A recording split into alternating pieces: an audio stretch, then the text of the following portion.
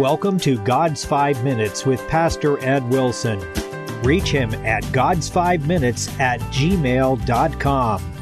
Now, here's Ed Wilson with God's 5 Minutes. Hello, friends. Thanks for tuning in to God's 5 Minutes. Paul told the Colossians, "We give thanks to God and the Father of our Lord Jesus Christ, praying always for you, since we heard of your faith in Christ Jesus and of the love which ye have to all the saints, for the hope which is laid up for you in heaven, whereof ye heard before in the word of the truth of the gospel." It may well be a question whether overall hope has given humans more pleasure than pain. How seldom it has been a true prophet. How often its pictures have been too bright. It has cast mirages over the future, shading the far-off hills with glorious purple, which, reached, are barren rocks and cold snow. It has held out prizes never won. It has made us toil and struggle and aspire and fed us on empty husks. Either we have not got what we expected or have found it to be less good than it appeared from afar. If we think of all the lies simple hope has told, of all the vain expenditure of effort to which it has tempted us, of the little that any of us have of what we began by thinking we would surely attain, hope seems a questionable good, and yet how obstinate it is, living on after all disappointments and drawing the oldest among us onwards. Surely, somewhere there must be a reason for this great and in some respects awful capability we have to hope. The New Testament says a lot about hope. Christianity lays hold of it and claims to supply it with its true nourishment and support. So let's look at the hope which the gospel creates and feeds in our souls. The weakness of our earthly hopes is that they are fixed on things which are contingent and are inadequate to make us blessed. Even when tinted with the rainbow hues which it lends them, they are poor and small. In contrast with these, the objects of the Christian hope are certain and sufficient for all blessedness.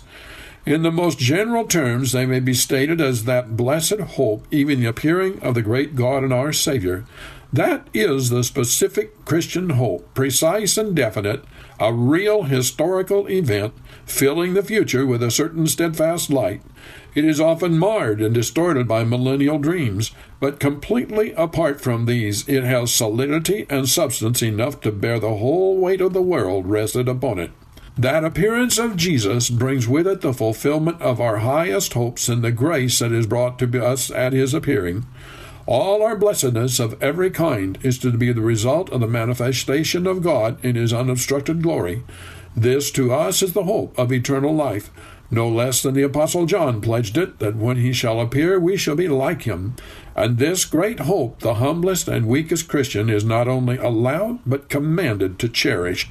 The moral likeness to God, the perfecting of our nature into his image, will not always be the issue of struggle and restraint, but in its highest form will follow on sight, even as here and now it is to be won by faith.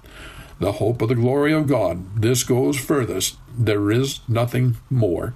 The eyes that have been wearied by looking at many fading dreams and seeing them die away may look undazzled into the central brightness, and we may be sure that even we shall walk there like the men in the furnace, unconsumed, purging our sight at the fountain of radiance, and being ourselves glorious with the image of God.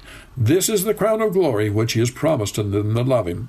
Nothing less than this is what our hope has to entertain, and that not as a possibility, but as a certainty. The language of Christian hope is not perhaps this may be, but certainly it shall be. The grounds of our earthly hopes are for the most part possibilities. We moor our ships to floating islands which we resolve to think continents. So our earthly hopes vary indefinitely in firmness and distance.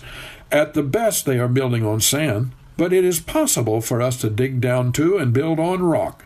And this we assuredly do when we take the hope of the gospel for ours and listen to Paul proclaiming to us, Christ, which is our hope, or Christ in you, the hope of glory.